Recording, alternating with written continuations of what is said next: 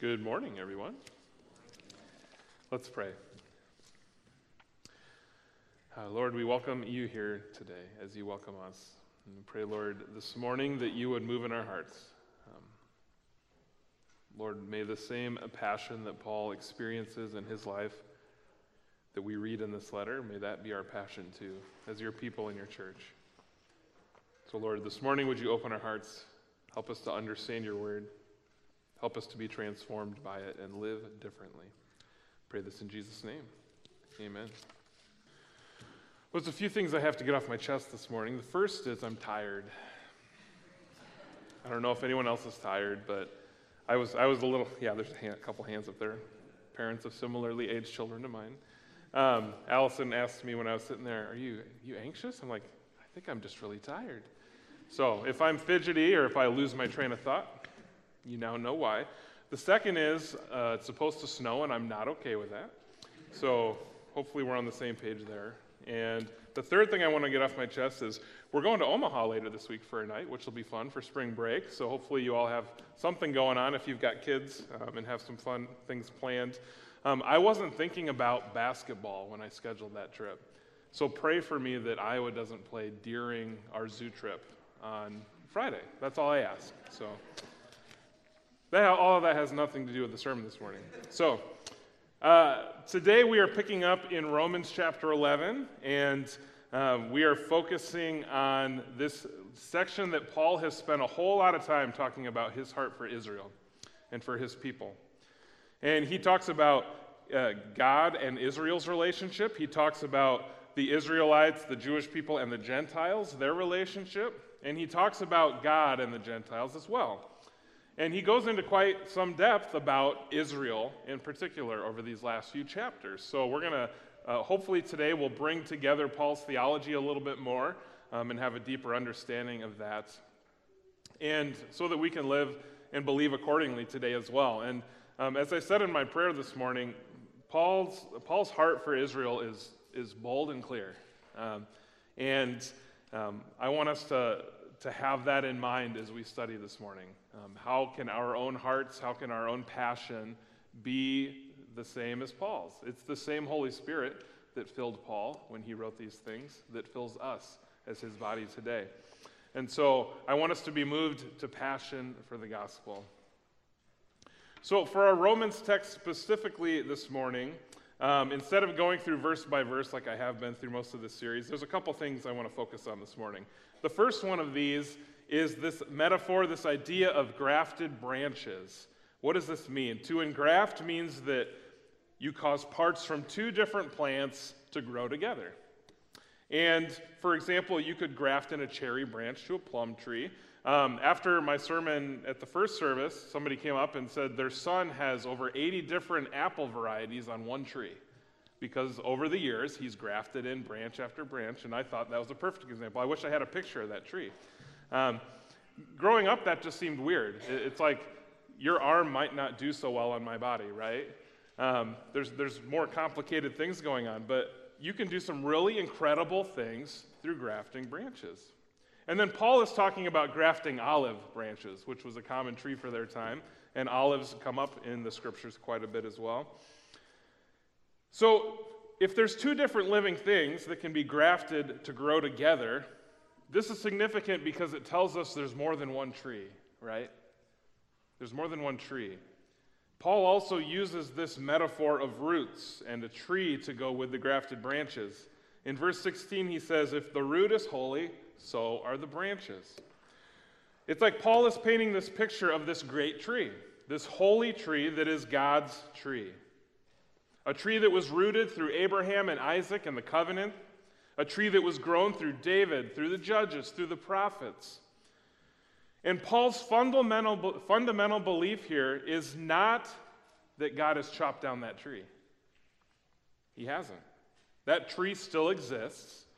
That tree still lives. He didn't chop it down to plant a new one. That tree is holy and alive and well because the things that God plants, God maintains, right?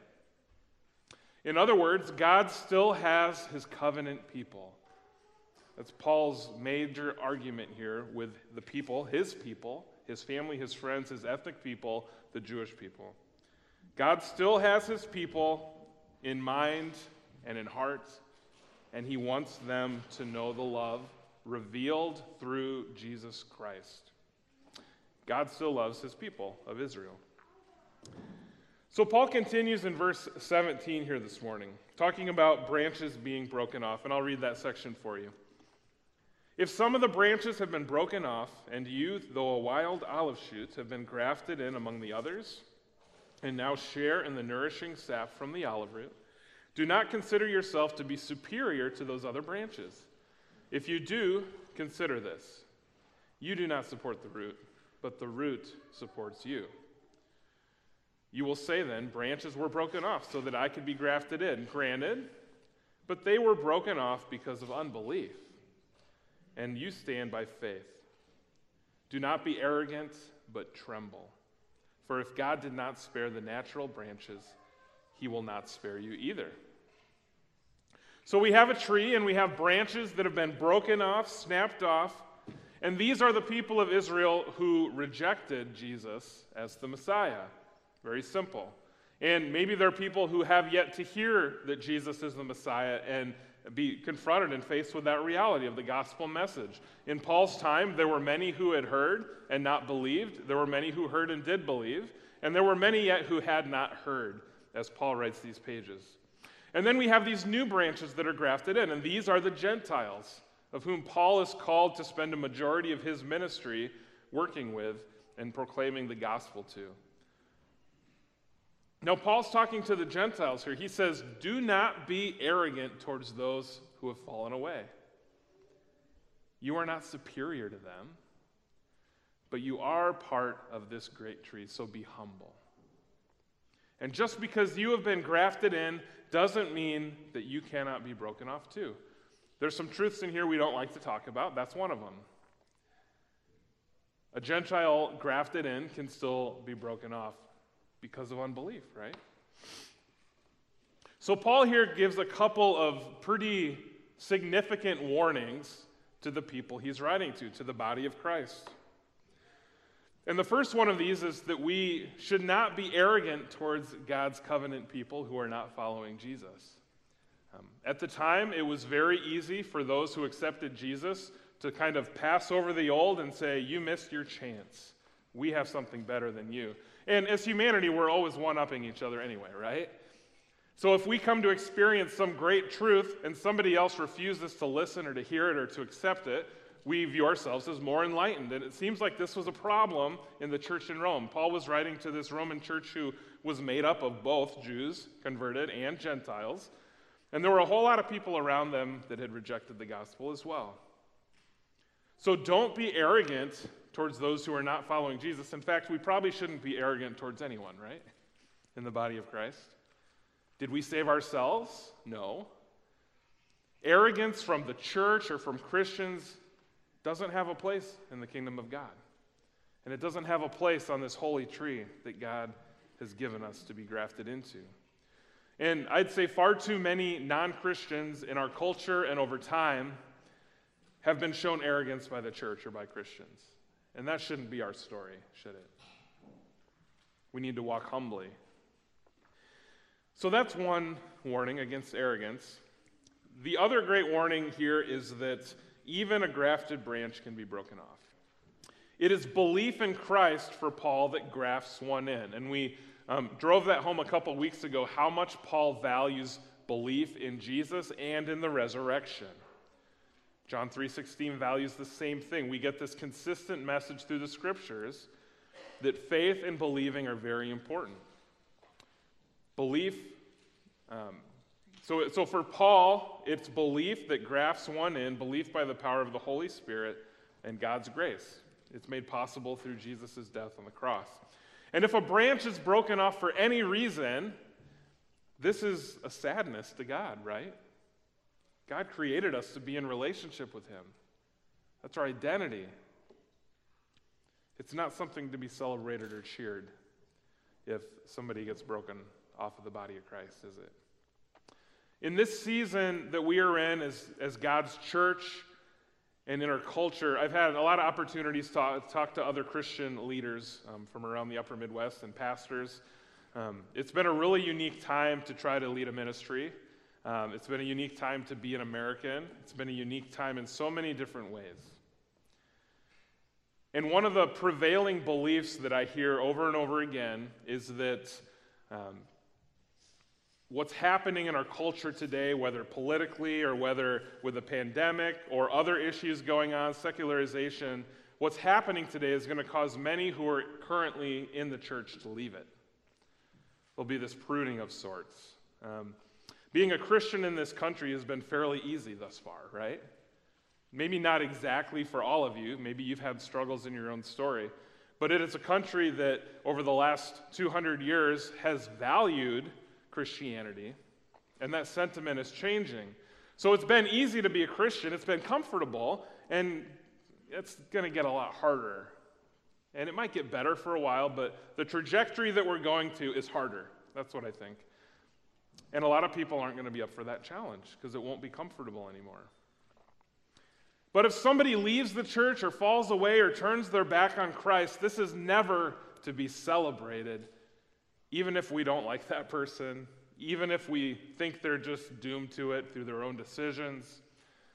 God desires us to show his love and grace and zeal for redemption even to those who fall away. Again, we don't want to be arrogant or condemning. That's not what God has called us to do. He has called us to show love and grace and proclaim the gospel, even to those who have heard it and turned away. So let's keep that in mind too. We don't want to take on this arrogant attitude, but the reality is there are branches that can be broken off. And Paul says even the Gentiles who have been grafted in have a risk. So moving on, Paul, in the same vein of thought here, talks about kindness, God's kindness and God's severity or sternness.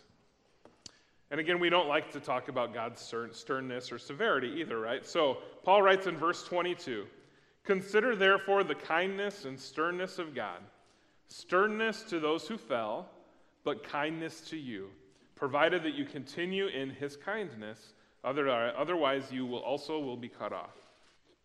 So God is very kind, right? How kind is God? He gave his one and only Son to take our place, to die for our sins, so that we may be restored to relationship. How kind is God? He gives us the breath of life. He sustains us. He provides for us. He fills us with his presence, with the power of the Holy Spirit. God is very kind. Psalm 69:16 says, "Answer me, O Lord, for your loving kindness is good. According to the greatness of your compassion, turn to me." I like this tree metaphor, and I like to view God as the gardener. And he is a kind gardener, and anyone who comes to faith and belief through Christ can easily be grafted into this holy tree. And God is happy to do it, and he is able to do it, and he's very kind to do it. And on the other hand, God is also stern. Philippians 2:12 says to work out your salvation with fear and trembling. Where does the fear and the trembling come from, right? Like, God is a big God. And we are quite small in his presence. But there's also this problem of sin. Why do we work it out with fear and trembling? Because God is also holy. God is kind, but God is also holy. And God means what he says. And sin is not something that God wants or likes. So this is, again, the part we don't like to think about, but it's necessary. There is a need for pruning or for withered branches to be removed because God's holiness matters and God's promises matter.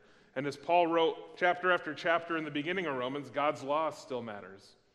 And for many in our culture and in our world, people live outside of God's promises. They choose other things than God's promises. They live outside of his law. They live outside of his holiness. And many, Paul writes, who were part of this great tree persisted in unbelief. Now, God wants those people to be grafted back in, right? God wants those who are in unbelief to come to belief and be grafted into this tree. Jews and Gentiles. Americans and non-Americans, Scandinavians and this beautiful tree. And he's passionate about it. Paul goes on to talk about the mystery of Israel's salvation. And Paul seems to maybe be pointing to this future time when God's covenant people will acknowledge Jesus as their Savior, and many will become part of this great tree once again. Now, there's different scholarly thoughts on this. Is this something that's ongoing over time? Are we in the midst of it? Is this a different sort of bigger event in the years to come? We don't really know the answer perfectly to that. But regardless, we see reflected in Paul's heart here the heart of God for Israel, the heart of God for his covenant people, which God has not abandoned.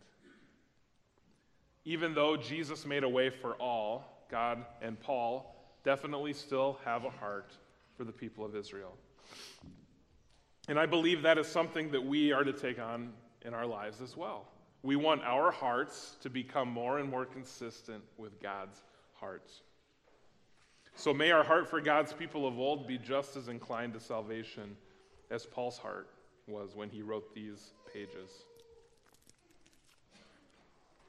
This section of chapter 11 wraps up with a doxology of sorts. Now imagine there's somebody you love dearly and you've just spent pages and pages pouring out your heart for them and the realities of their situation. Maybe that's your friends or your family. Maybe that's your ethnic heritage like it was for Paul here. Maybe it's even just a general desire to see God's work and grow and to see people come to know Jesus Christ. But Paul has really hit on the reality here that there's some tension. There's some tension. There's some brokenness still. There's unbelief. And yet his heart overflows here. And he writes, "Oh, the depth of the riches of the wisdom and knowledge of God. How unsearchable his judgments and his paths beyond tracing out. Who has known the mind of the Lord, or who has been his counselor? Who has ever given to God that God should repay them? For from him and through him and for him are all things. To him be the glory forever. Amen." Even though Paul knows that so many of the people he has a heart for are not part of this great holy tree, he recognizes God's promises and he draws hope and strength and joy from those things. Paul's heart overflows with praise. His heart overflows with faith in God's plans and God's goodness, even in the midst of the broken off branches sitting at his feet. Even in his own uncertain future, knowing that he is being persecuted to the point of death. So where does this get real for us today? Where does the rubber meet the road? We have a lot to think about. Paul talks about avoiding arrogance. He talks about not forgetting God's covenant people. He talks about these branches and this great tree that is holy, that signifies God's family and God's people. But there's this danger of unbelief, of being broken off. And we're also called to remember God's goodness and sternness.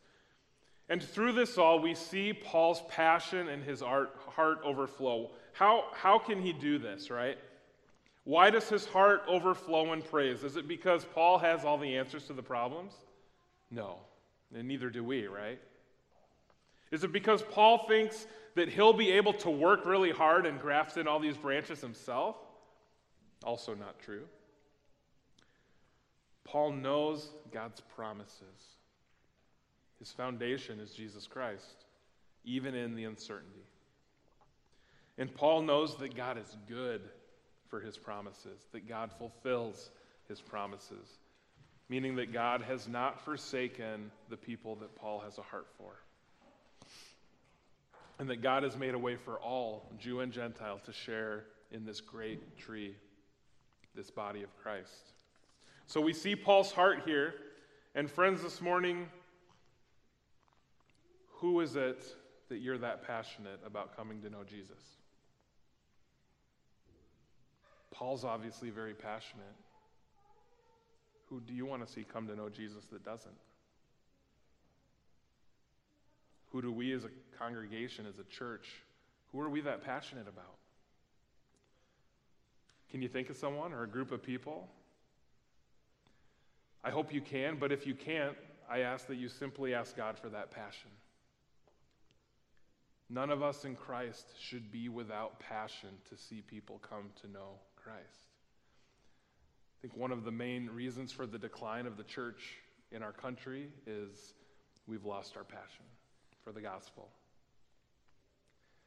For me personally, I have a growing passion for two things. One of those is that the disengaged youth of our culture become on fire for Jesus. You know, a dozen students following Jesus can transform a school or a community. And we're blessed in this community to have a lot of students following Jesus. I want to see some more, though, right? And so that's one of the things I'm becoming more and more passionate about. And that has long-term effects on our culture. If a generation comes to know Christ, those will be the ones leading us in 20 years, 30 years, 40 years, and teaching our kids and our grandkids. And that's an important thing to keep in mind. The other area where I seem to be growing in passion a little bit is seeing a fresh wind of passion blow through the long-standing faithful church in this country, so that we would come to life in a radical new way to take on the call of the Great Commission in our lives. Because it's not for somebody else to do instead of us, it's for all of us to do together. That's what it means to be part of the body of Christ. So who are you passionate about? Who's the person or the people that you just desire to see come to know the saving love and grace of Jesus Christ? And then finally this morning, how does your life overflow with praise? We have pain. We have questions. We have doubts. But we also have Jesus Christ and his promise. We have an experiential reality through God's presence in our lives through the Holy Spirit that can and will sustain us, that can and will overflow us with praise. And we have a faithful God who fulfills his promises. So, in the midst of all the tension and brokenness of the world, how can you be overflowing with praise to God? Consciously and intentionally, not by accident. How can you open your eyes anew to what God is doing in and around you in your life? How is God blessing you? What are the promises that you need reminding of that bring you hope? My prayer is that we can be a people with grateful hearts, eager hearts, committed hearts, and hearts that are ready to be a part of what God is doing today and tomorrow in our lives and in this world. So this morning, let this stick with you. May Paul's passion become our passion. Because Paul's passion is God's passion, right? And may we look for and embrace the joy that comes in God's promises when we don't have all the answers, when we're faced with broken branches and uncertain futures. Our God is still a God of hope and promise and goodness, and he loves us. And that's our reality in Christ. Let's pray. Jesus, we thank you.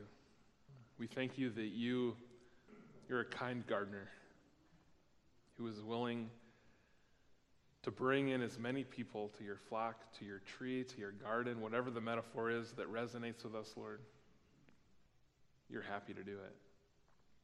And Lord, if there's areas in our lives where we have failed to see your kindness or embrace your kindness, I pray, Lord, that would become real to us this morning. That we would be thankful. That we would recognize your love for us. Also your sternness, but your love. Lord, I pray that anywhere this morning where we are lacking hope, that you would give hope and peace.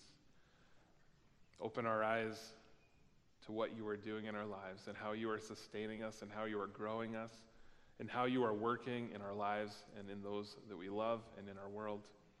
And finally this morning, Lord, we need to be passionate people that take after your heart. And my hunch is not all of us feel that passion. Not that it's just a feeling, Lord. It's more than that. But we want our hearts to be passionate for people to come to know Jesus Christ. Not only to grow when they already have faith, but to come to have faith for the first time. Lord, I pray that would become part of our DNA here at Emmanuel. That would become part of our focus, part of our legacy as your people in this part of Iowa. Lord, would you give us that passion? Would you give it to us boldly and clearly so that we may bring some other people onto this tree by your grace? We pray all this in Jesus' name. Amen.